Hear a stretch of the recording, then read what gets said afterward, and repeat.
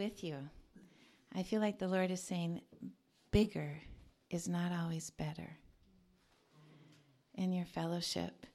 And you know how God sees it is He's wanting us to go deeper and for that depth to penetrate into the rest of our lives and for relationships to be raw and genuine and exposed, and there's something special you have here.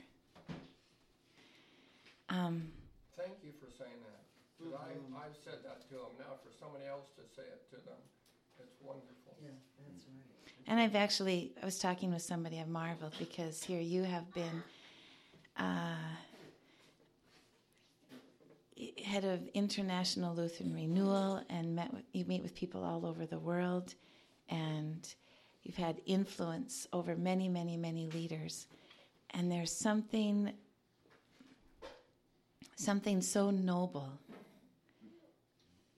about you. You're still working with the leaders in the Twin Cities and who have huge churches, and you are one of their mentors and comrades, and there's something about the nobility about being willing to be obscure. Yeah, we're blessed. Yeah.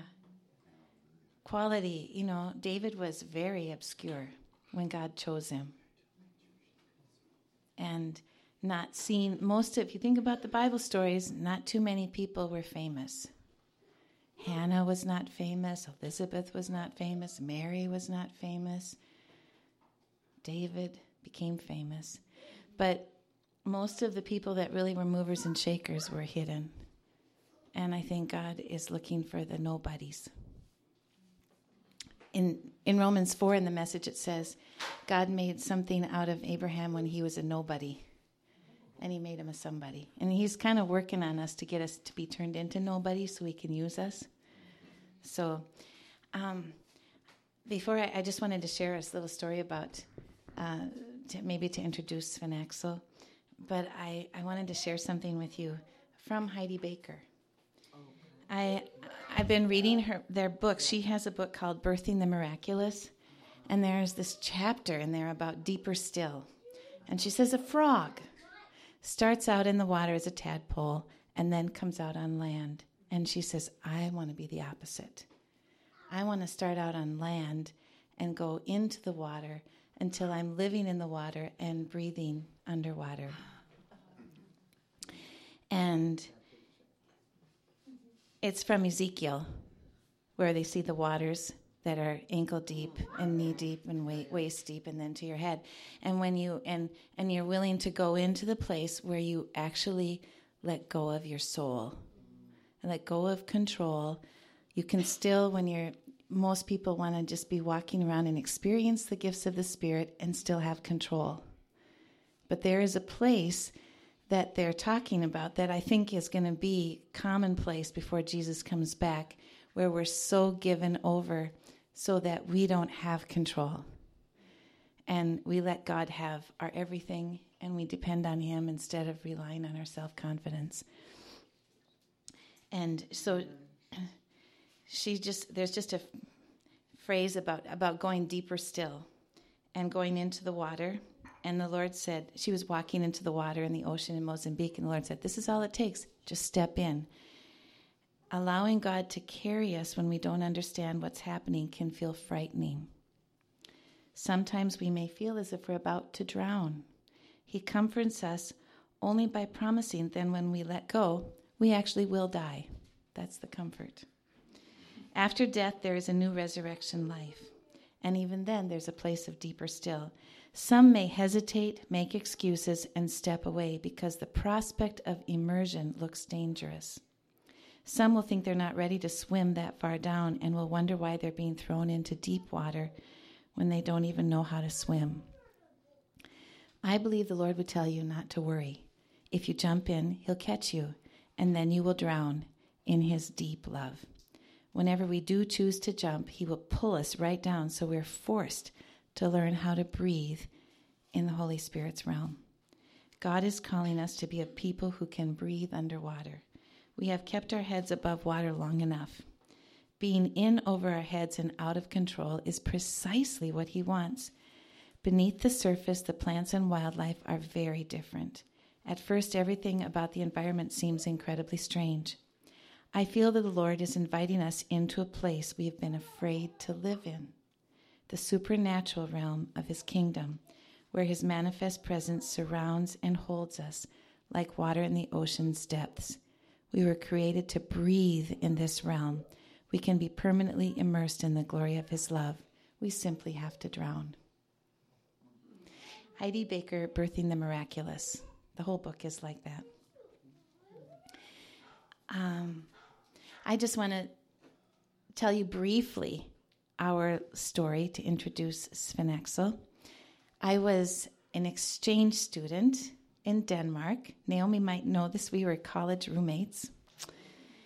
And when I was there, I got baptized in the Holy Spirit because I did not work out in the family that I stayed with, and I ended up living with Sven Axel Conrad, who is a pastor of a Pentecostal church, and his wife and his 3 children. And I experienced, because they had lived in Africa, they knew a different kind of Jesus than the one I grew up with. It was a resurrection Jesus. Like, Jesus is alive, and he's present, and he's going to answer my prayers today. And I came back and I said, God, I want you to write my story for me. I want to let go of the pen and let you choose whatever you want to do. And I want you to write, if you want me to be married, I want you to arrange my marriage for me. If you don't, I can't choose. I want you to choose for me. And he gave me Isaiah 54, sing, O barren one, you who never bore a child. For more are the children of the desolate one than she who has a husband. And I thought that was his choice. And in that chapter it says, Jesus will be your bridegroom. You won't feel shame. And it was true. I didn't feel shame because I felt chosen by God. And I think I would have been satisfied with that. But about 13 years ago, the Lord started deepening this longing that even though I had a rich life working with kids in a Christian school and had lots of spiritual children, it was like there's something more. And I had this sense that I could go on serving the Lord in this normal way, but I'd be missing out on my destiny if I didn't press in deeper. And at some point, I thought maybe the Lord wants me to be married. And somebody said to me, well, if you did get married, what kind of a man would you want to marry? And I didn't have a list up to that point. And I said, someone who is deep and seasoned and mature and a leader in the body of Christ and someone who has an international ministry I can travel with. I want someone who loves well. I want a story with God's fingerprints on it. I want a prophetic picture of how much Jesus loves his bride. And then as an afterthought, I said, it probably would have to be somebody whose wife died. Wow. And the next morning, I got a phone call that the mom in this family had passed away. In fact, if I looked at it, it was actually about the same hour that I said it, that she had passed away. It was almost as if she was passing me a baton. And the next day after that, I called to give my condolences and not connecting anything. But in that phone conversation, he had been fighting for his wife's health and life from cancer for 14 months and had devoted everything. He was no longer involved in a church, and so that was his full-time job, was to pray for her healing, and didn't want to give way to unbelief. And you know about Jentelaven, don't you? Yeah. You haven't told them about Jentelaven? Jentelaven is this Scandinavian idea that don't try too hard, don't risk too much, don't be too big. Just stay down low, don't get a big head. And it's really strong in the Scandinavian countries. And even when Eni passed away, there were people that were somewhat in their condolences were saying, well, you should have allowed for her to die, the possibility, so you could have said goodbye. You shouldn't have tried so hard all the way. Thinking they were condoling giving condolence, but in actually criticizing. And I think I'm just going to sing part of that song. They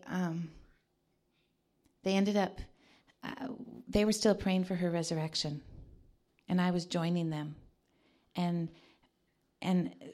in his brokenness, in a 3-minute conversation, I was overpowered. He was completely broken, but his spirit was intact, and his spirit overpowered me. And I got off the phone, thought, what was happening? And I was still praying for her to be raised from the dead. And I kept getting interrupted with these thoughts of a wedding, that I was going to marry Sven Axel.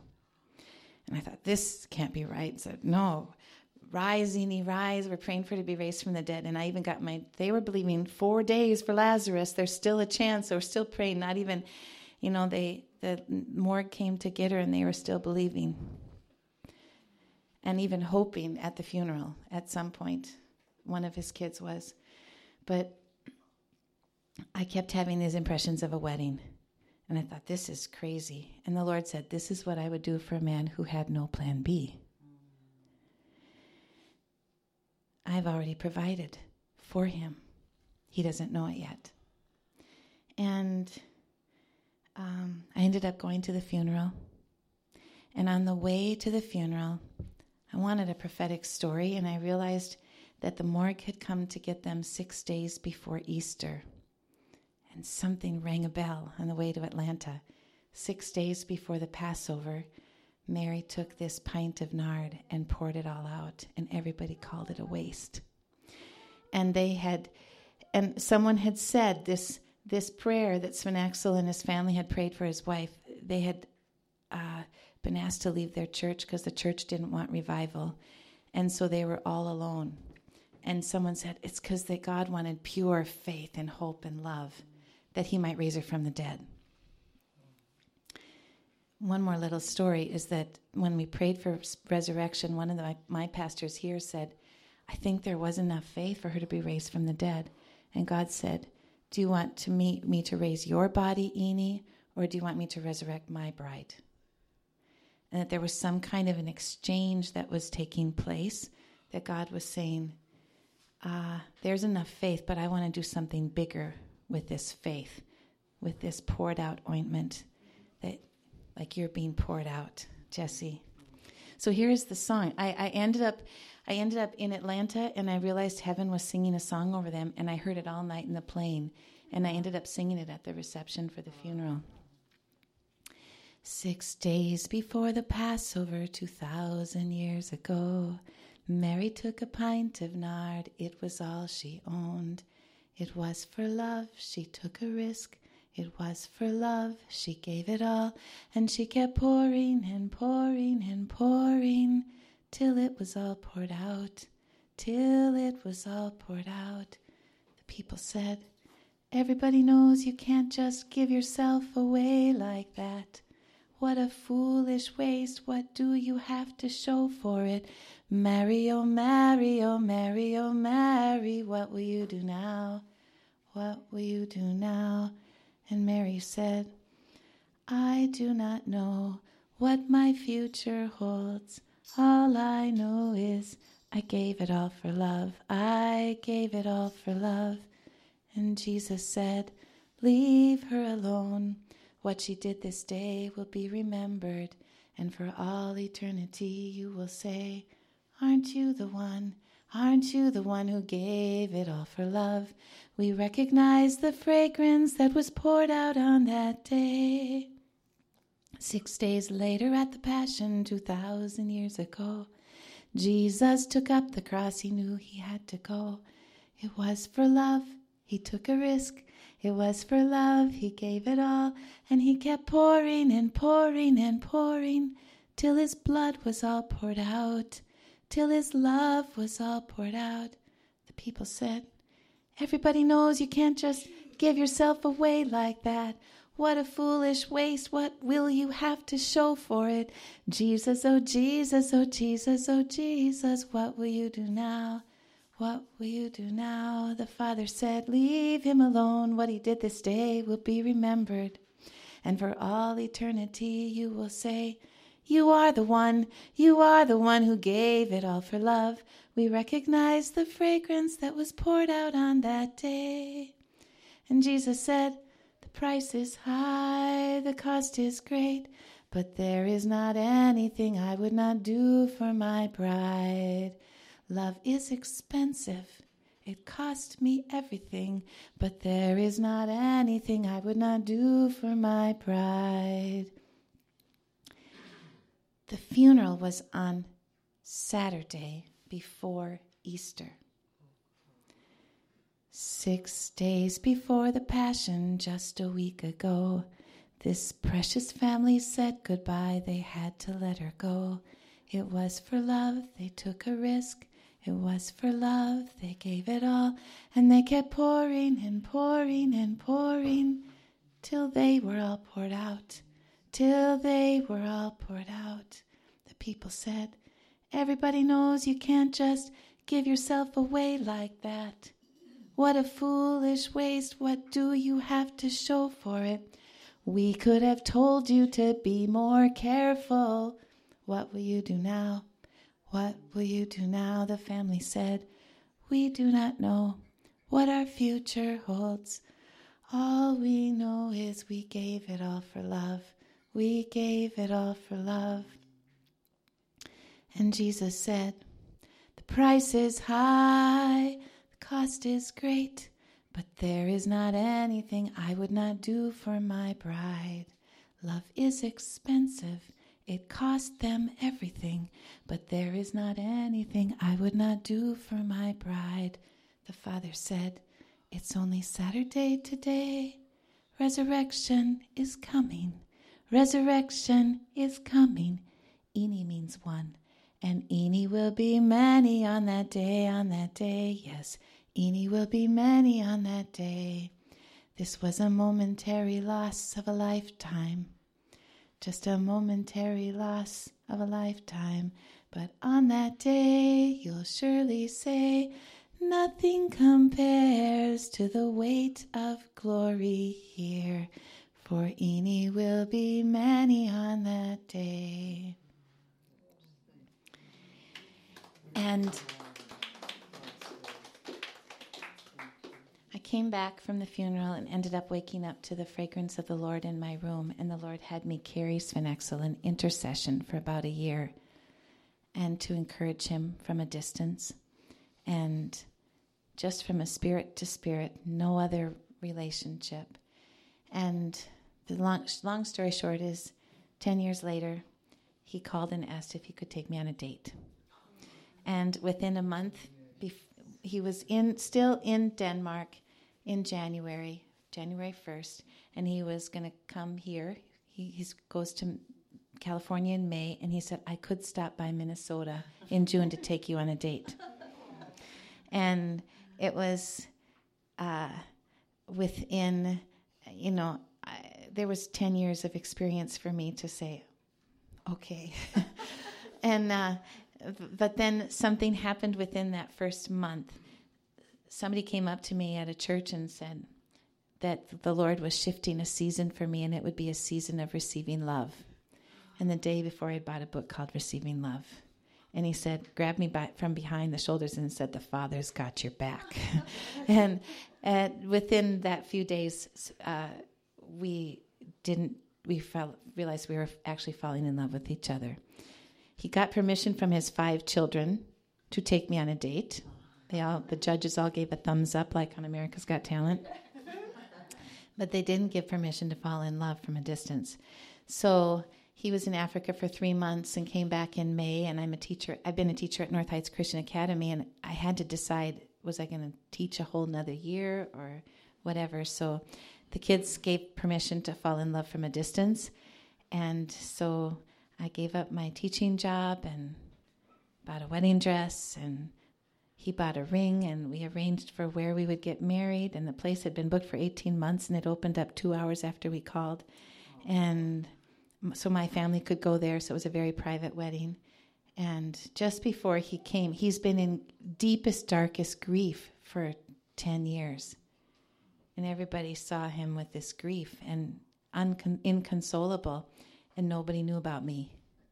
So a week before he came, he emailed 800 of his closest friends and told them the backstory. And then on the 4th of July, he posted it when we got engaged. And then after that, he went to the summer camp where he's often a speaker, surrounded by all these people who were in shock and giving him high fives. So we feel like, I feel like my call, we got married in September and then had a 3-week honeymoon in Tanzania and back to Denmark. And then we've lived in Tanzania and continuing his work. And I feel like God's put some things in Sven Axel, revival and other things. And the enemy thought he had him down for the count. And sometimes when God deals you a deep, deep, dark blow, like a Lazarus, he allows the death to happen so that when glory comes upon them, it's resurrection power and it's from another place. And sometimes he allows the deep, dark places, because one time I saw that Sven Axel was scuba diving and had gone to a very, very deep level and found a key. And somehow, and then he came up exultant holding this key. And this key had a master lock that could unlock any treasure that was less deep than the place he had been. You know, like Jesus went to the deepest steps and got keys from hell, and he could unlock anything. That God would give him keys to be able to unlock when other people have been in sorrow or struggle. And I just feel like God's, when it doesn't make sense what's going on in your life, and when God allows it, your story looks just a little bit different from heaven's viewpoint. And sometimes your desperation is what releases heaven. And our lives really are about releasing heaven and not just our circumstances. And I think, Jenna, what you're going through, such beautiful grace and dignity and trust, that you're like a Mary of Bethany like Mary saying, may it be to me as you have said, and you have no idea how you're moving heaven with your life and how fragrant you are to heaven. So we have a little prayer card, and they can be back there if you want to grab a prayer card and pray for us as we go on our new adventures, and we're excited to see where God's going to take us. And Sven Axel has many, many, many stories. Did it come up? Okay. It says it's not supported. Yeah, that's okay. No problem. If you want to watch it, little videos, we're going to post them on our Facebook page. But Sven Axel has some amazing, he could speak for hours about the miracle stories, about his reconciliation ministry, about God calling him to revival. And I don't know what he's going to share, but I think it'll be something we need to hear.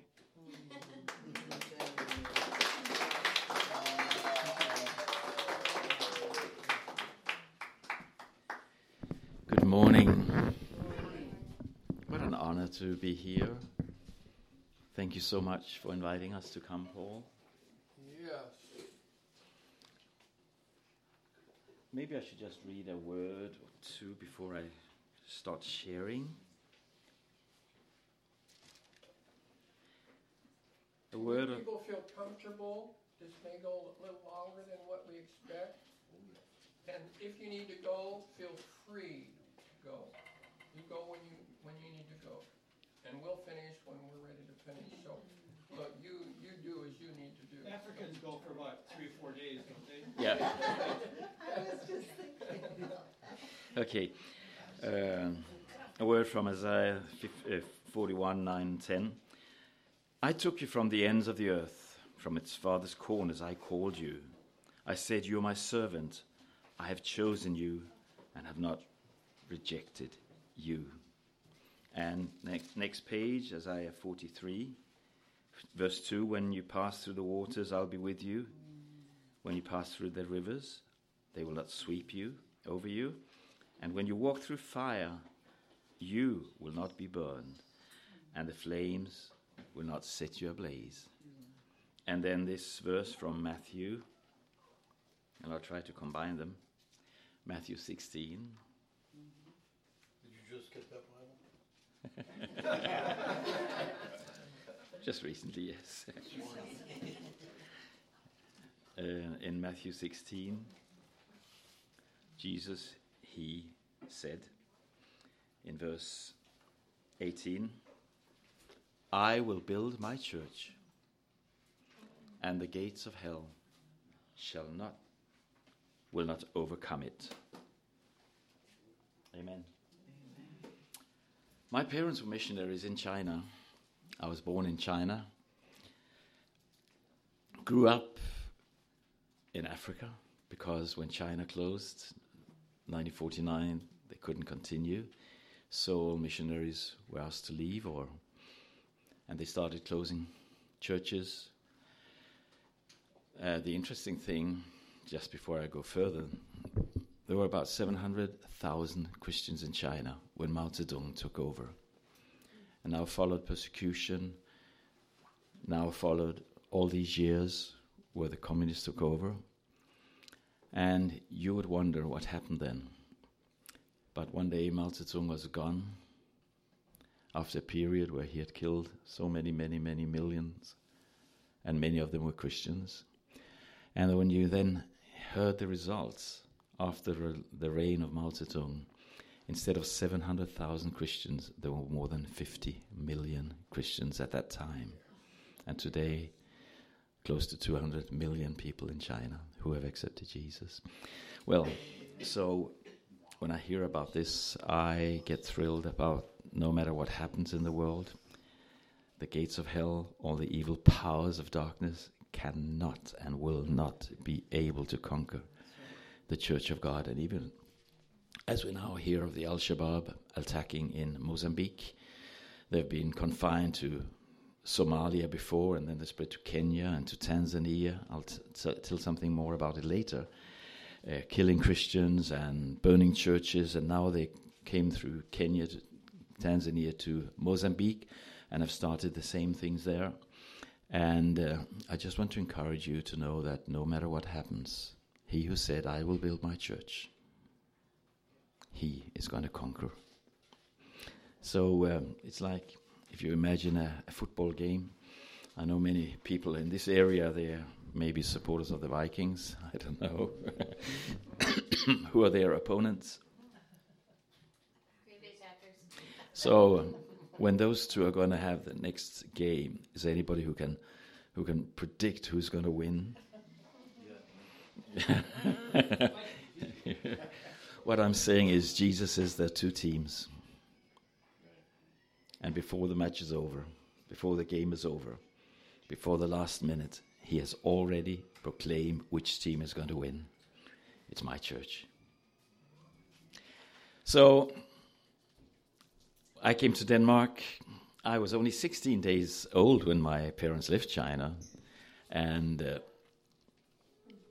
came to Denmark, and my dad couldn't settle, as he said, in a normal church, seeing the same people every Sunday.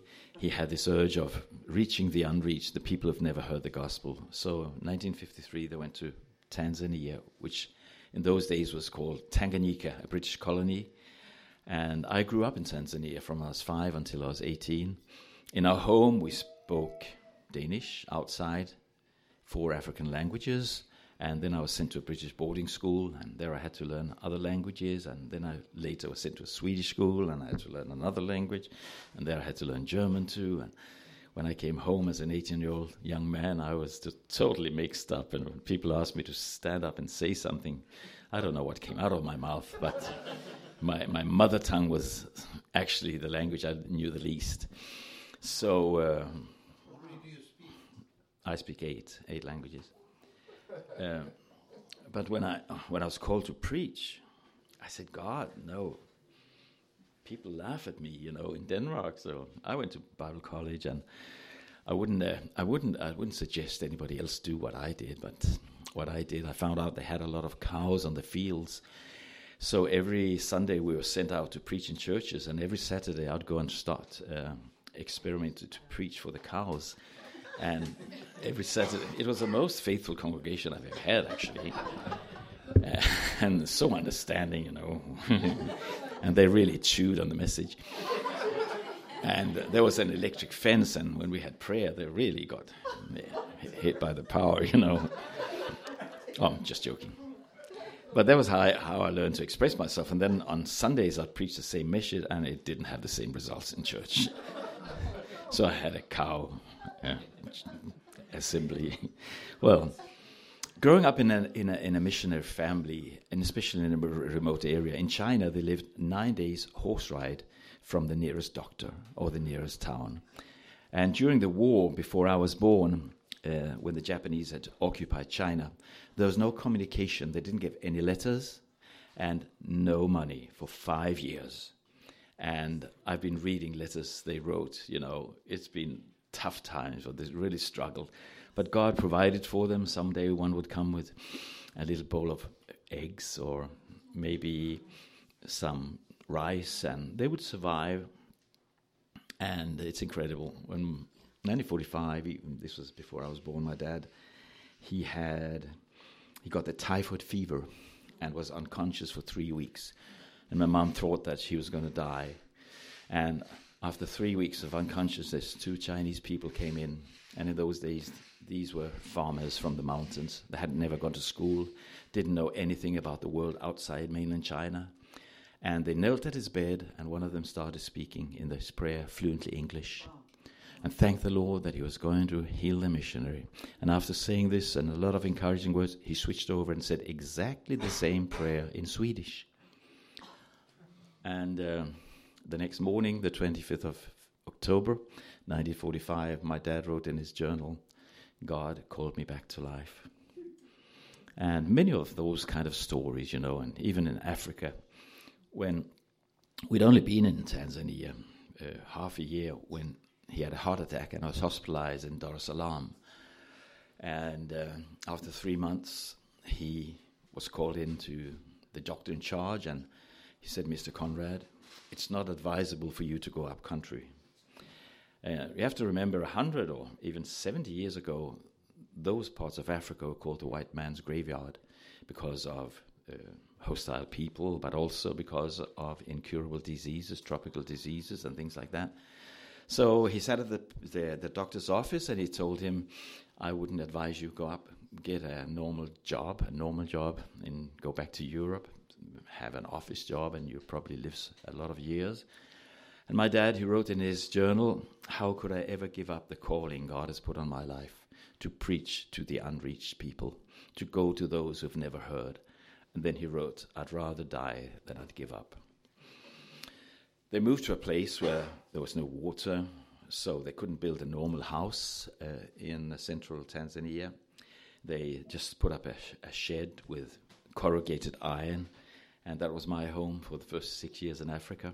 We had lions lying on our doorstep. 12 of our dogs were eaten by lions and leopards and elephants. They enjoyed our garden. And this was wild Africa in those days. But that's when I learned to pray, because when lions were outside roaring, and I'd heard how these lions, as easy as anything, could come through the windows and grab someone and pull them out. If you've heard about the man-eating lions in Kenya, in Tsavo, that was that kind of animals. So I learned to pray. I said, God, please deliver me from the lions. I don't want to be lion food, so please protect me. And when I was 7, I was sent to an English boarding school 500 miles from home. And I'd only been there 6 months when I got the message that my dad passed away. Suddenly had a heart attack and he died after only being there 8 months. They had preached the gospel.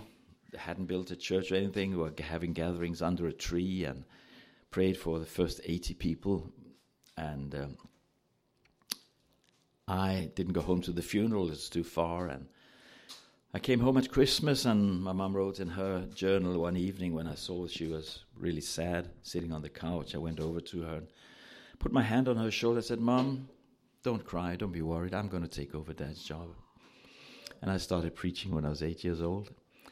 And so I really believe in children getting, calling by God. I used to tell people, if you give me a bunch of young people for 10 minutes, I guarantee some of them will be called to be missionaries. And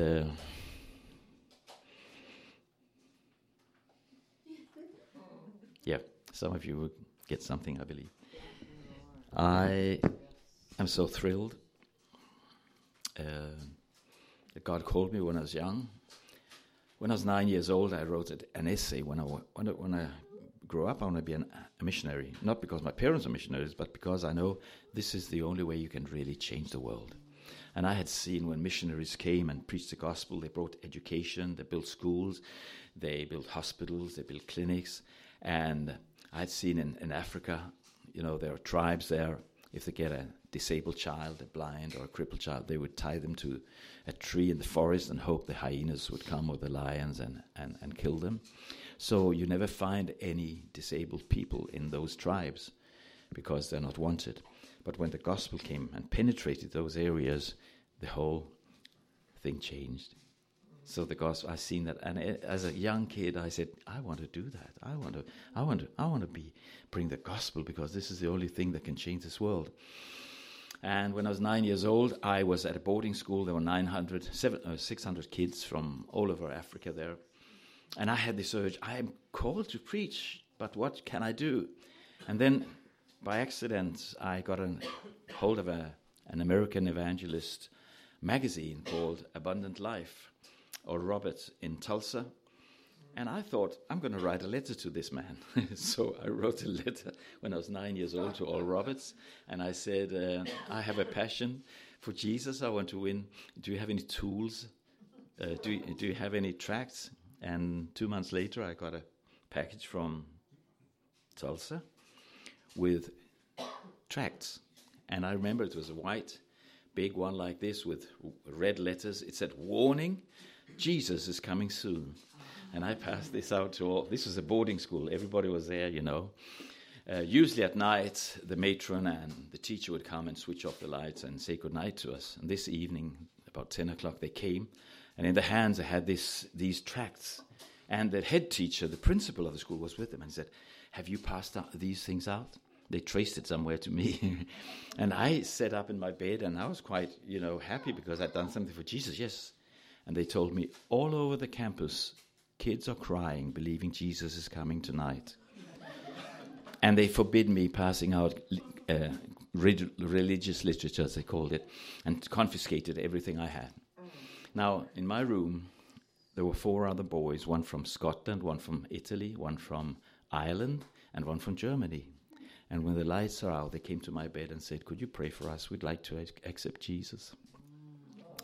So the next day I wrote a new letter to Oral Roberts. Now I have 4 people who have accepted Jesus. Could you please send me some Bibles? And 2 months later I got a box with 40 Bibles. I was only 9, so every Tuesday evening we'd sit in our room and we'd read the Bible. And that's how I started teaching the Bible. Teaching is not a word actually, but sharing. So I've had this urge, And I remember when I was 8 years old and I was preaching to a bunch of people. Actually, I was. And my mom told me, wrote in a letter. So Axel came home and he was so thrilled. He said, "There were 2 today who gave their lives to Jesus." And this has been the best that's ever happened to me, seeing people accepting Christ. So I grew up with this. Make a very long story short, I came back to Denmark and I told you about my difficulties in preaching. I think what rescued me when I came back to Denmark, all these years in Africa, coming back,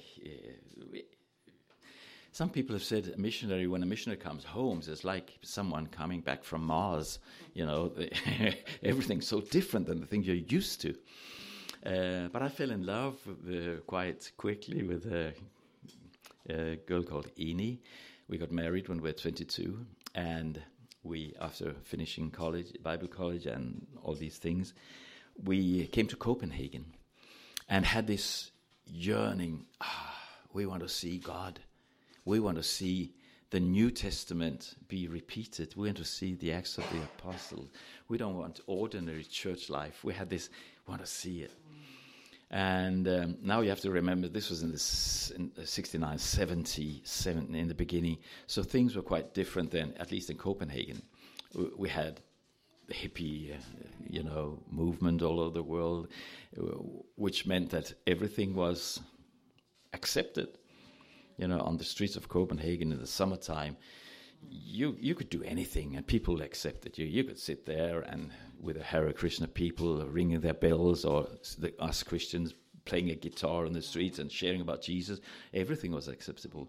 So this is what happened. Actually, our church, from being a very normal, conservative, traditional Pentecostal church, we rejoiced when 5 new people came in 1 year. But then something happened, Easter Day 1970. And this has always been such an encouragement for me to say that even an old church can be changed in 1 day. What happened was Jesus people from California came to Denmark.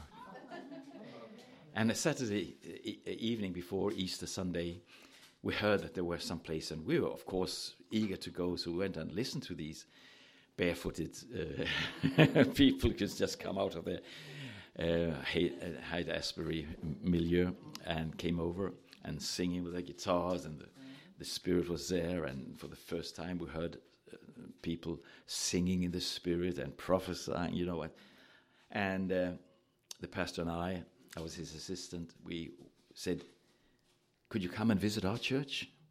And as I usually say, Jesus people had no program, so of course they could come the next day, and they came the next day, So they invaded our church, about 30 of them, with their guitars and barefooted, and people were looking at them, as if they came from Mars. They sang, they witnessed, and Jesus came down. We had an old lady in our church. She was 90 years old. She was deaf and blind. She came to service every Sunday, though she couldn't hear and couldn't see. She came up right after the service and took the pastor's hand in mine and said, "You have to grab this." I said, "What do you mean?" She hadn't seen anything. She hadn't heard anything. And then she said, "This is the same spirit I experienced in 1907 when a pastor, a Methodist pastor, came from Azusa Street. And I was baptized in the Spirit." And this pastor was a Norwegian Methodist pastor called Thomas Ball Barrett. He came over to Los Angeles to raise money for a home for elderly people. But when he was introduced to what happened at Azusa, he forgot everything about money, came back, and he set all of Scandinavia on fire.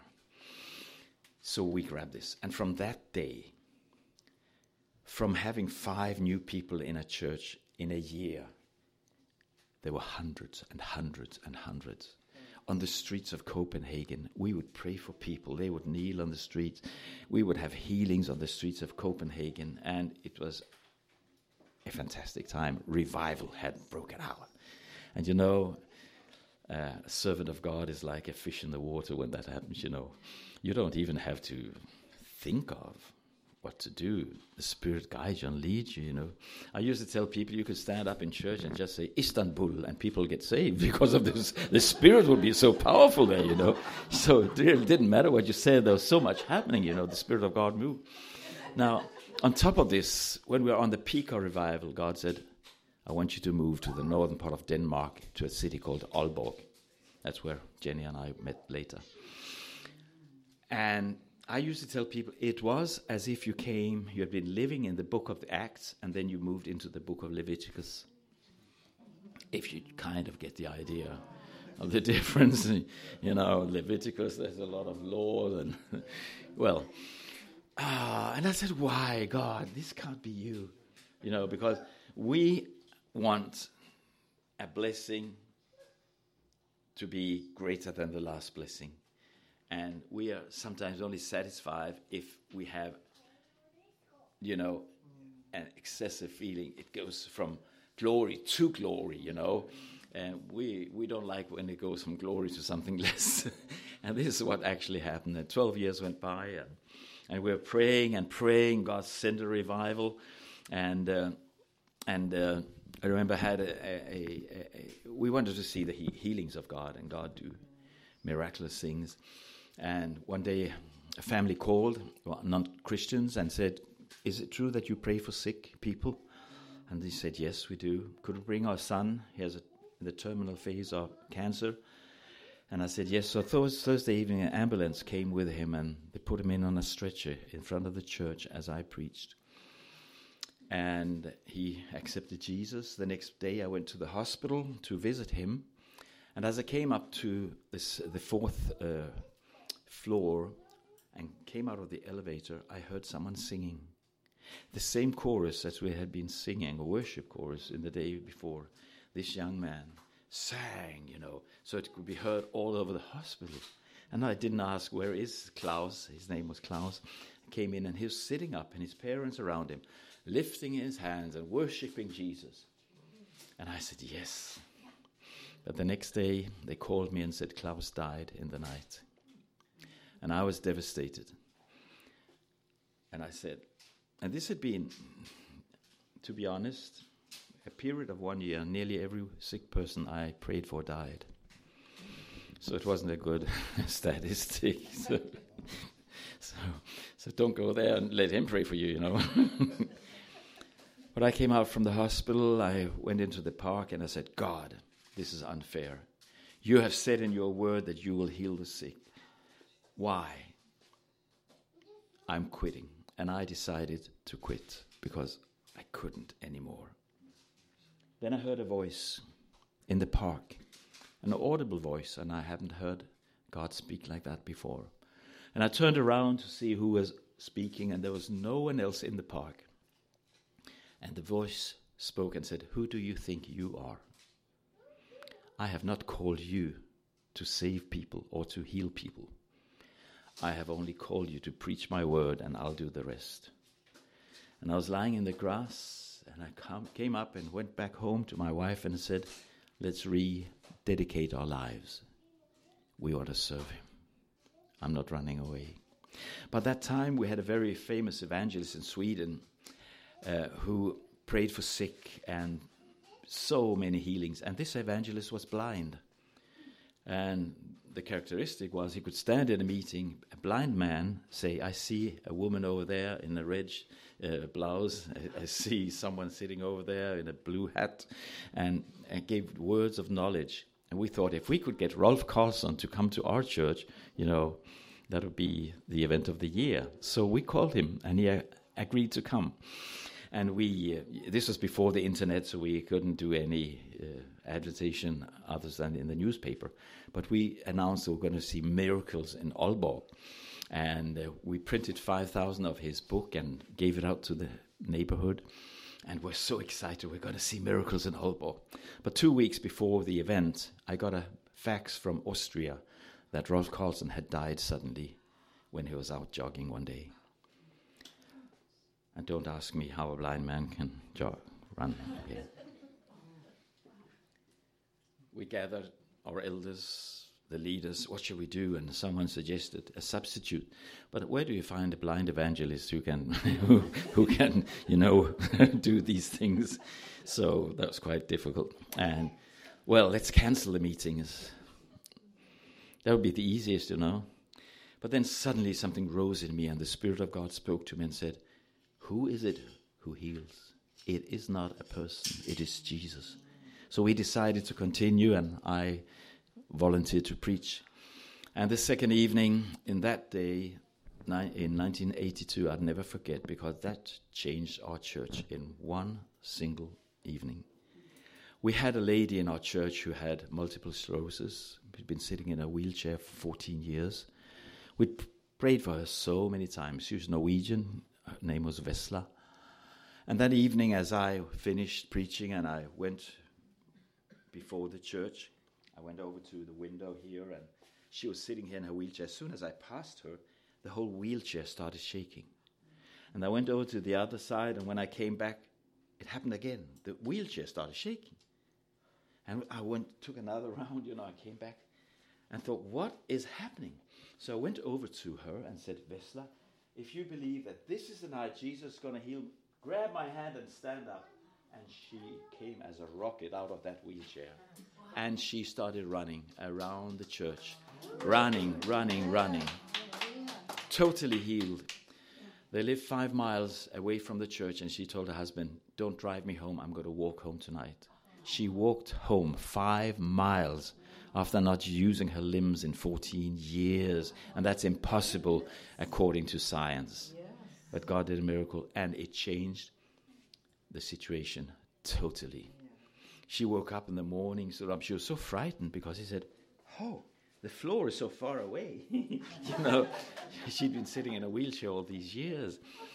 And it triggered a revival in our church that continued for months and months and months. And people were saved. And once again, a pastor, this is what I've been longing for. And then on the peak of this revival, God said, "Move to Africa." And I said, "Oh, not again." And I asked God why, and he says, "I don't want you to attach the revival to yourself or your name." So 1985, we packed our things and went to Tanzania with 4 kids. And we had this longing, God, we want to see revival. We want to see nations change, and we want to do this. And I was involved in training of leadership and a lot of things. And we experienced God. In a missionary family, I usually tell people growing up in a missionary family is like you're constant in a training school. And I was so happy to hear Jesse's going to Kyrgyzstan, and he's brought up in a missionary family. And it's like if you're together with people who have a cold or a flu, and they sneeze and cough on you, you probably get it. And I believe growing up in a family where Jesus is the center, our kids, they will get affected by this, and they will love to serve Jesus. And that's how I had it, And my kids, the same. So we lived in the miraculous. One of my daughters was bitten by a puff adder, one of these very poisonous snakes, and we had no access to a doctor or hospital. And the doctors later told us, normally when the leg swells up, there's only one thing to do, and that's to amputate the leg if you want their kid to survive. But we had nothing to do. So my wife, she sat with Natasha all night, and the girl was screaming, and her leg was swollen and changed colors. But she just said, "Father, in the name of Jesus, you have promised us never to leave us." And in the morning, Natasha was totally healed and out playing with her fellow kids again. And seeing so many times, I think the first time we were here together with Paul, I told this story, just to give you an impression of the variety of miracles that God can do, and miracles that I haven't heard of before. So I'll just name some of those things that I haven't read about before. And my family and I, we were going on a vacation to Kenya, to Mombasa, which is at the coast. And when we finished there, we went to Nairobi, and in an old Land Rover, I don't know why missionaries always have old Land Rovers, but that's what they do in Africa at least. So last year, I was more under the car than in the car, if you understand what I mean. The car broke down in the middle of the Tsavo National Park in Kenya, which is lion country. There are no villages, no people. They're not allowed anybody to be there. And the front propeller shaft fell off the Land Rover, loosened. And normally I have tools in my car, but in Mombasa we had replaced shock absorbers the day before at a workshop, and they had stolen all my tool and my toolbox. So here was I, lying under the car. My wife and the kids were in the shade of a tree. And Dennis, my oldest son, and I were under the car, scratching our heads. What can we do? We can't do anything without tools, And we can't go with this propeller shaft just, being pulled on the ground. And I heard my wife pray, "Father, in the name of Jesus." And there's power in that name. Yeah. There's power in that name. And suddenly, I saw a man standing just outside my car in a blue overall. And I crept out under the car, and we greeted. He said, "How can I help you?"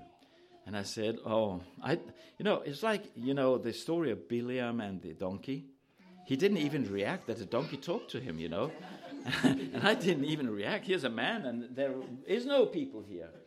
So I said, I have no tools. And then he said, "Look at my pockets." He had 6 pockets in his overall full of tools. in the middle of nowhere. And he crept under the car and he fixed it in 2 minutes. And I was there, my son was there, and he crept out and we followed him and he was gone. My wife said, that's the first time I've seen a black angel. And I said, the first time I could see an angel who could repair a car and travels with tools, you know. And the angel didn't have any wings, by the way. I could tell you lots of stories. Even angels come and I don't know why. I've seen them a couple of times repairing my car. And when I went to thank them, they were gone. They didn't even leave their business card. But it just opened my mind that, my God, He is unlimited. There are no boundaries for what God He can do. 1988, I'll have to run through this because I could keep you here until Christmas, I think. You know, But you have to tell a couple of the stories of the Muslims. Muslims. Yeah, I'll come to that, yeah. I've written a book in Danish, and right now we're working on it, so hopefully next year when we come back, the book will be here. It's called Bitter Coffee and Sweet Dates. Well, 1988, there was a terrible situation in the region we lived. It hadn't rained for 3 years, so the people who are small-scale farmers had no food. And what do you do when you come to people who have no food or are starving? You can't just start preaching. You have to lay the Bible aside and preach without words by giving them food. And to make a long story short, we started praying and sending out letters to governments and embassies and NGOs and churches and Christian organizations, and ended up feeding 35,000 people in the district of Manioni. And especially going out to the schools, because no kids, only 30% of the kids were back in school. The rest were out digging for roots or trying to find berries to survive. So we had a program. We started making food at the schools so they could come back, and all the kids came back to school, had a daily meal. Well, this became so, it just grew over our heads. So my oldest son, Dennis, and his wife and 2 small kids came out, and he was going to supervise this and organize it. And we would give out to Christians, but also to Muslims. 35% of the population are Muslim in Tanzania, what I just call moderate Muslims. And they would have food, and people would ask themselves, why are these Christians giving us food? And they would say, oh, this is the love of God they want to share. But I want to share with you another spectacular incident that happened. The Muslims in the area had built a new mosque. And at the inauguration, they called 2 imams from Dar es Salaam to come and inaugurate the building. They put speakers outside, and so everybody could hear. But instead of doing their normal stuff and inaugurating it to Allah, they started accusing their fellow Muslims. Why have you accepted food from the Christians? Why have you accepted the seed they give you? Don't you know they just want to trick you into their religion? Don't you know that this is, they just want to deceive you? Then the local Muslim imam, the leader of the mosque, stood up and said to these guys, what have you done to help us? If these Christians and missionaries hadn't helped us, we wouldn't have been here today. And then he turned around and faced the whole congregation, about 400 people, and said, why should we listen to these guys who are accusing those who helped us in a crisis?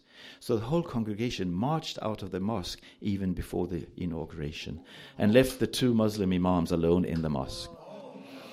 And the leaders of the village, the chairman and the other leaders who are not Christians, they came and they escorted them to the train station and said, you're not wanted here because you accuse the friends that helped us in a crisis. 2 days later, it had been raining all night. There was a knock on my door in the morning. They came and said, Mchungaji, which means pastor, come and see what happened. And they took me over to the mosque, and this huge mosque had collapsed as if there had been an earthquake in the night. The roof was on the ground. The walls were just as the walls of Jericho. They came tumbling down. But the modern huts all around in the village were untouched by the rain. The leader came to me.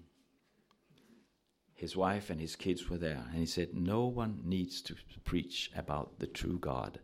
It's obvious who is the true God. And the next Sunday, we baptized 70 people, most of them from the Muslim community. And, here you're on top now. You're feeling, wow, people came in the night, they wanted to receive Jesus. But then from being on the highest mountain, I fell into the lowest valley. My son suddenly died one night. Dennis, 30 years old. He was a marathon runner. There's nothing wrong with him. No disease, no cause of the death. They did an autopsy in Copenhagen. And I was so devastated. I could not continue. It was as if I say, the lights went out and I collapsed. Couldn't continue after seeing this devastation of hunger and transporting so many people to the hospitals, and many died, and a lot of them survived because of the relief work, but I gave up.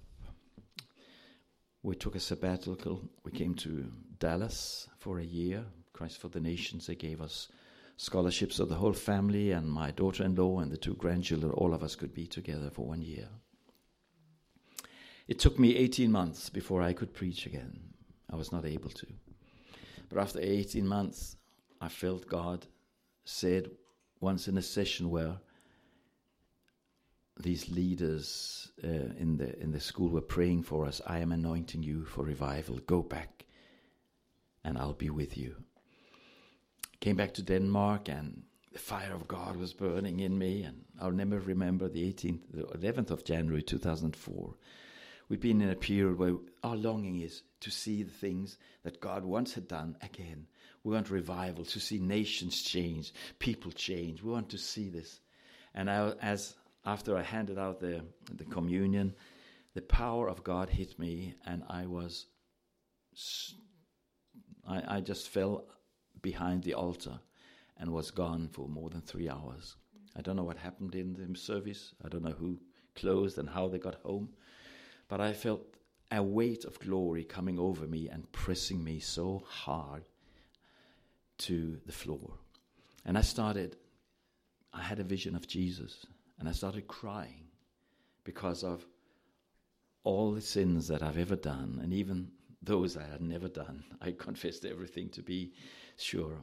But the thing I cried the most of was the sin of division in the body of Christ. And I cried and I said, God, your body is so divided. Your body is so sick. Your body has no power. Forgive us our divisions. Forgive us the divisions among our denominations and churches, and even within the churches. And for the next 3 days or 3 weeks, I was not able to be with people. I had this weight of glory over me. It triggered a revival. It started, and it went on for some time. Day and night on Sundays, we had so many people who, back to the times of glory once more. And I said, oh, this is it. It's back. But then the leaders of the church, a church I had fathered for more than 20 years, they said, this is not what we want. So in order not to create a conflict, I chose to leave the church. And that was so hurtful, because this is what I wanted, but not what they wanted. So I said, God, you judge. 14 days later, my wife was diagnosed lung cancer. And we fought for 14 months, believing. This was the most natural thing to believe for healing, because we'd seen so many miracles. We'd seen many, many people with cancer or AIDS or things like that heal, many blind people heal, many crippled people heal. We've seen it, so it was the most natural thing. This was just the most easy case for God. But when she died, after 38 years of marriage, and what a marriage, we had 6 kids, I was devastated. I went into the deepest valley. and the lights went out. I said, in the Garden of Eden, God went around and called Adam. Where are you, Adam? I know you're here, but Adam, he had hidden himself. Now I'm in the garden. I know God is there, but God, why, God, have you hidden yourself? I couldn't find God. And I prayed. I've been so close to Jesus all my life. I've seen, the most spectacular things, and suddenly it was as if my best friend, Jesus, he chose to hide himself. I went into a period of 6 years of grief. I left ministry. Couldn't go back to Africa. I wasn't able to face a group like here this morning and even say anything. I didn't lose my faith. And all my kids, thanks to God and to Jenny's prayers, she prayed for them, and all of them love Jesus and are serving him today. But I couldn't continue. And I worked for the government, I worked with integration, I worked as a Swahili translator, and I worked with refugees. And then there was a Swedish company who wanted me to be a safari guide in Africa. And I said, no, I would never go back to Africa. But they continued, and I went up to Stockholm and took my first 24 guests to Africa. The idea was 1 week showing them all the animals, well, not all the animals, but the animals in Africa. And I thought I was qualified because I knew the difference between a giraffe and a mouse. So maybe, here's this. And so I agreed, and we came to a hotel in Arusha the first evening, and they were sitting in a circle, and suddenly one of them asked me, how come that you speak Swahili? And it was after 6 years not being able to communicate about Jesus, as if you open a bottle of champagne or Coca-Cola, all the gas just came up. And from my inside, testimony after testimony started coming out.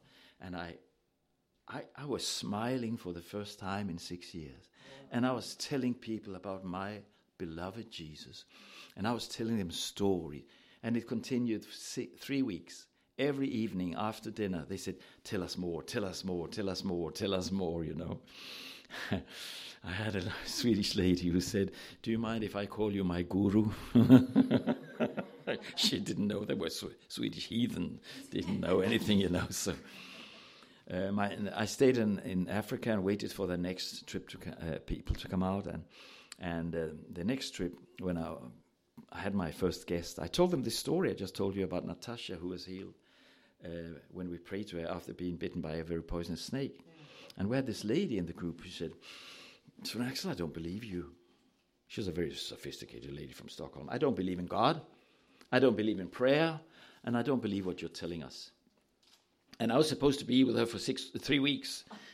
So I just said, well, I'm not trying to impose something or impact you with anything. I'm just telling my story, so it's okay. 3 days later, I went to the Serengeti, which is a national park in Tanzania, where you have all these animals. And I want my guests to have the most, the best experience. So we don't sleep in hotels, but in tents. So and in the dry season, the grass is always greener just around the tent. So the buffaloes will come in the night, and move the tent. So it's quite a good experience for them. And this evening after dinner in a place called the Wilderness Camp, we were out in the wilderness actually, we're sitting there around the fire, and I was telling stories, and a lion suddenly roared. In Swahili we say, when a lion roars, who would play around? No one plays around. And a lion can be heard at miles distance of miles, and when it comes closer, it's like a minor earthquake. Actually, it is. And all my guests, they took their chairs and took a step closer to the fire and sat down, and I continued. Then the lion roared the second time, and they went as close as they could to the fire. And I'm telling this actually happened, when the lion roared the third time, and it was loud, this same lady who 3 days ago had said, I don't believe in you, I don't believe in God, I don't believe... She said, guys, I want to tell you, I've started to believe in God. So God, he has humor. And I could tell story after story of what things like this, what happened, Well, Tell one more incredible story about another mosque. There was one you told that it's hard to believe these stories, but that they're so powerful. Yeah. About it was related to a mosque, I know. yeah. Well, what happened then?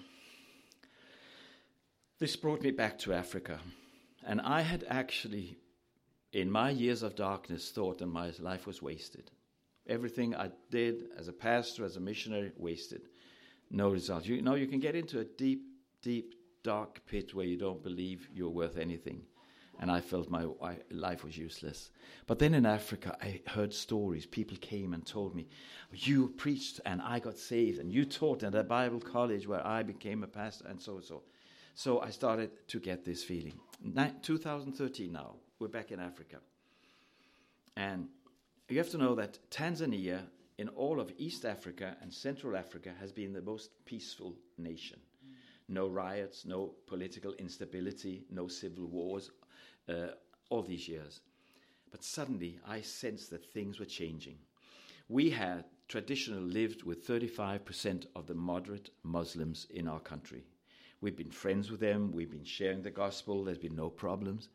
But now the spirit of the Al-Shabaab, the spirit of Al-Qaeda, of Boko Haram and the ISIS had come into our country. I was in Dar es Salaam when 14 churches were set ablaze in 2 hours. I was on the island of Zanzibar when 2 Catholic priests were assassinated. I was in Mwanza at Lake Victoria when one of our pastors close to that city was slaughtered, butchered actually on a marketplace. And radical Muslim imams started on TV proclaiming it's time for jihad. It's time to kill the infidels, and we'll start with those who are wearing these white collars, the priests and pastors. And a frightening spirit came over our country. And they were proclaiming, we're going to take over. And by the way, do you know that in 1989, there were Muslim leaders from all over the world gathered in Abuja, Nigeria. And they made the Abuja Declaration, which said by 2025, all of Africa would be Muslim.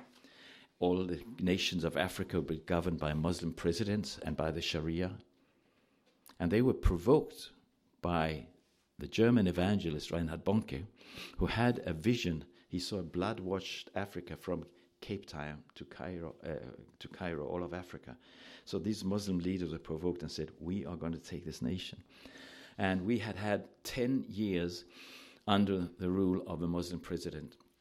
And before the 10 years of Jakaya Kikwete, you would never see many women who had the hijab or the niqab. But now, after 10 years of his rule, you said everywhere. Mosques were built everywhere in Tanzania, even places where there are no Muslims. It's because the Muslims, they worship the jinns, as they call them, the evil spirits. And a Muslim imam would go into a mosque where there are no people, and he would say, Salam alaikum to the left and Salam alaikum to the right. And he would bow down for these jinns, the evil spirits, you know. And Muhammad Gaddafi from Libya, he sent millions and millions and millions to build mosques in Tanzania, and now Saudi Arabia has taken over that job. They're building mosques just as a proclamation, you know. So what happened was, when they started now killing, and the Al-Shabaab had training camps in Tanzania, I have seen the training camps where young Muslim terrorists are trained to overtake. And I was so burdened, and I said, God, what's happening to my country? And suddenly God spoke to me and said, go back to Africa and unite my people. And he gave me a vision. How can we heal the wounds in a nation if the body of Christ is wounded and divided? And I got the verse, if my people would call by my name, will humble themselves and pray and seek my face and turn from their wicked ways, then I'll hear from heaven and I'll forgive the sins and heal the land. And suddenly I saw the healing of the land. But how can a sick church heal a sick nation? We have to heal the sick church. And I went back to Africa. The 4th of April 2013, I had my first reconciliation conference in Dodoma at a hotel. And I said, I'm sent to you. You don't know me. I'm a white man, but don't be deceived. Actually, I'm black.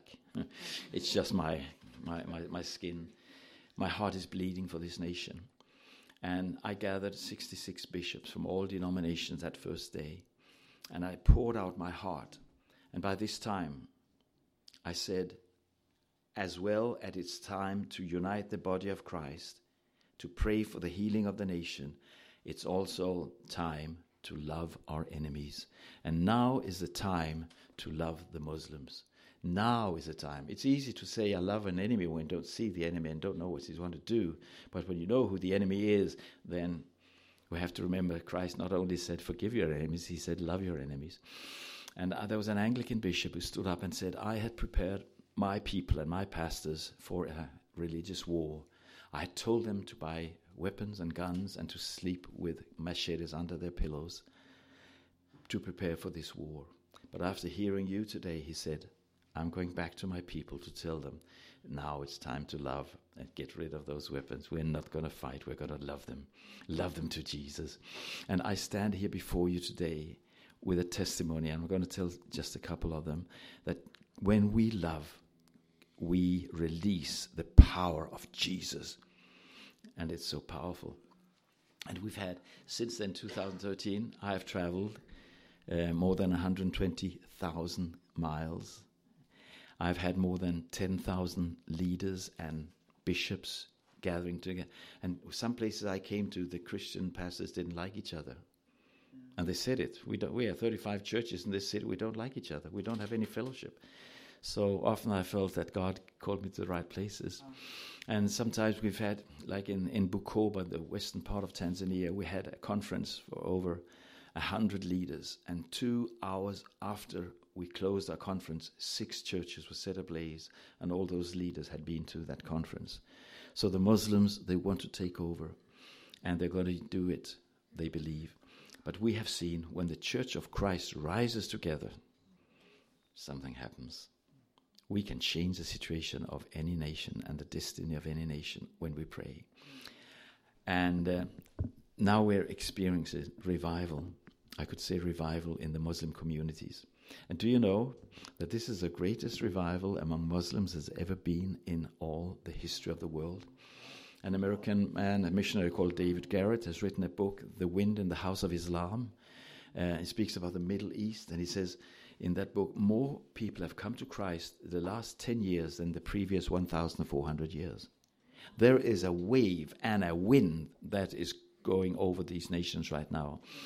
And some years ago, only 3 years ago, I met one of these radical Muslims who had been traveling all over East Africa and telling about it's time to kill, it's time for the jihad.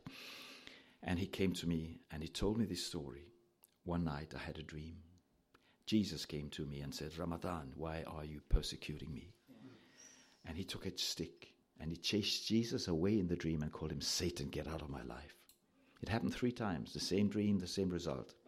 Then he said, then you know, Jesus didn't appear to me for 3 months.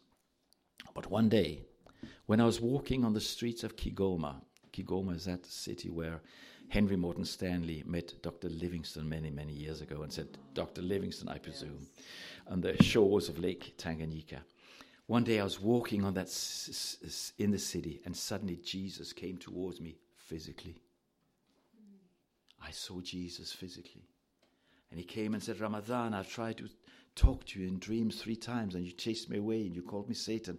Why are you persecuting me? And he fell down and accepted Christ. And they issued a fatwa, that's a death sentence, from his home mosque in Kigoma. So he had to flee and hide himself for 3 months in the western parts of Tanzania. And his father was one of those who issued the fatwa against his own son. But God, he saved him. And God, he called him. And 8 weeks ago, he came and visited Jenny and I in our home. And he told us this story. I want to tell you what's going on right now in Tanzania. Are you ready for it? Could you fasten your seatbelts, please? It's going to be rough. But I promise you a soft landing. He said, in one of the major cities of Tanzania, the imam over all the imams that would be like an archbishop. He has become a Christian through this Ramadan. And the imams of the 3 largest mosques have accepted Christ now through this system they call the Discover Bible Studies. You're probably acquainted with it. And then he said, and right now, 75% of all the Muslim believers in those mosques are believing Christians. It's an earthquake. It is so wild. It's happening right now as I stand here. It's still undercover. And the interesting thing is, the Muslims in East Africa are scratching their heads right now, and they're saying, why are so many Muslims becoming Christians or fleeing to Christ? So they gathered in Arusha, and they wanted to appoint 5 leaders that would research and investigate why Muslims are being Christians. And this imam, who was over the other imams, told my friend Ramazan, who is an evangelist undercover, you have to come to this meeting where they're going to choose these people. And he said, no, that's too dangerous. And he said, no, God has a plan, you just come. So when they chose the 5 leaders who are going to right now investigate, my friend Ramazan was chosen as the chairman of the committee. It's insane. And the vice president of that, or the chairman, is an evangelist from Dar es Salaam called Danielle. They don't know that they're Christians.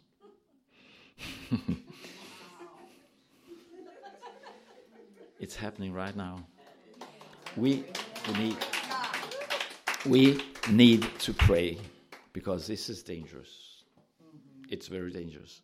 But we hear the same thing all over the world. And right now, since the revolution in Egypt, 4 million Muslims have accepted Jesus through the Discover Bible Studies. It's happening in Indonesia. It's happening all over. And I just wanted, just two last things. Sometimes when traveling and working with this, you feel you're so exhausted. Sometimes there's so many things that are happening, Satan trying to kill me. It happened even just 2 years ago. I was lying on my deathbed in Africa thinking it was over. That was actually when I said to myself, maybe it's time to get married. Who could else, tell my kids that I died? So then I started thinking about Jenny. And I was leaving Africa 3 years ago. I've been working with this, and I came to this church. I had a seminar, and it wasn't a reconciliation seminar, just an ordinary. And we switched the generator off in the evening, and I met a man from the Barabak tribe. The Barabak tribe is one of the most fierce and hostile tribes. Just for 20 years ago, they had to kill a lion or a man to prove that they could get married, and often it would be a stranger. And this man, he came there in the darkness. He was branded like we brand cattle, with hot iron all over his face, and his earlobes were, pierced and right down to his shoulders. And suddenly he came and said, I have walked for 2 days and 2 nights to see you, or 3 days and 3 nights. I saw you on a screen, and God showed me I should come and talk to you. So I've walked over the trails. There wasn't any road. And I heard you tonight speak, and you said the same as I heard on the screen, and you're wearing the same clothes as I saw on the screen. I've come to tell you 3 things. What you are doing is not your own idea. Number 2, continue. Do not give up. And he said the 3rd thing, if you continue, you will save this nation from Islam. He turned around and disappeared. A few weeks later, I was in California, in Paso Robles. I was speaking to a ministerial association with pastors from all the churches at a golf club. And as I finished talking about reconciliation, the necessity of the body of Christ being one and coming together and forgiving each other and rise to pray for the nation, a man came over to me. I was sitting at a table. Now, remember what I said last week about the gift of tongues? It's a language. Listen to this. He put his hand on my shoulder and said, I feel that I should pray in tongues over you. And I closed my eyes, and he started speaking Swahili. And I couldn't close my eyes now, so I looked at him. And he said in the most fluent Swahili, I have given you the mandate, and the authority to do what you're doing right now. Nimekupa mamlaka na uwezo kufanya kazi kama naifanya kazi sasa hivi Afrika. That's what he said 3 times. And as soon as he stopped, I wanted to talk to him. I said, do you know what you said? He said, no, I was just speaking in tongues. So I knew that God had called me back on track, and he'd called me for a special purpose. And I have this fire burning in me right now to see God change nation after nation. So wait a minute. If you would say to me then, Paul, you have a desire to go to Tanzania, you don't know people there, how are you going to be able to make any inroads? Who might you suspect God would put me in touch with that will personally go with me when I'm in Tanzania? I don't know if there's one person in Tanzania that could do what he is doing. And God has been so kind to me to say we can do it together. Amen. That's how kind he is to me. We get to go together we're going to have 2 different conferences of 3 days each with pastors and bishops and maybe archbishops, I don't know. But and he's put me in touch with African PhD who did his PhD in Islam, and so we're gonna work together in November. So God was really gracious to me, wasn't he? Amen. So pray for us, please. And now, wherever we travel, we see God united. He's uniting his people. The names of our denomination, I say, does not mean anything. And I usually say what Jesus said, by this shall all men know that you are my disciples if you have love for one another. And love is more important than any theology. Love and unification in his church. So we can rise in the spirit to pray against the powers of evil. Yeah. And I believe no nation will be able to stand. No evil forces, no powers of ISIS, even if they are now trying to do what they are doing. God is ruling. And this man, Ramazan, he actually said the first meeting, he laid his hand on me and he said, I want to tell you that I thank God for ISIS and for Al-Shabaab, because of their brutality, millions are fleeing into the arms of Jesus right now. So, we're going to close in prayer. I'm going to give you the benediction. But I'd like Jenny to come up because I'd like us to do with them what we do for people, lay hands on them and pray for them. But I know you've been very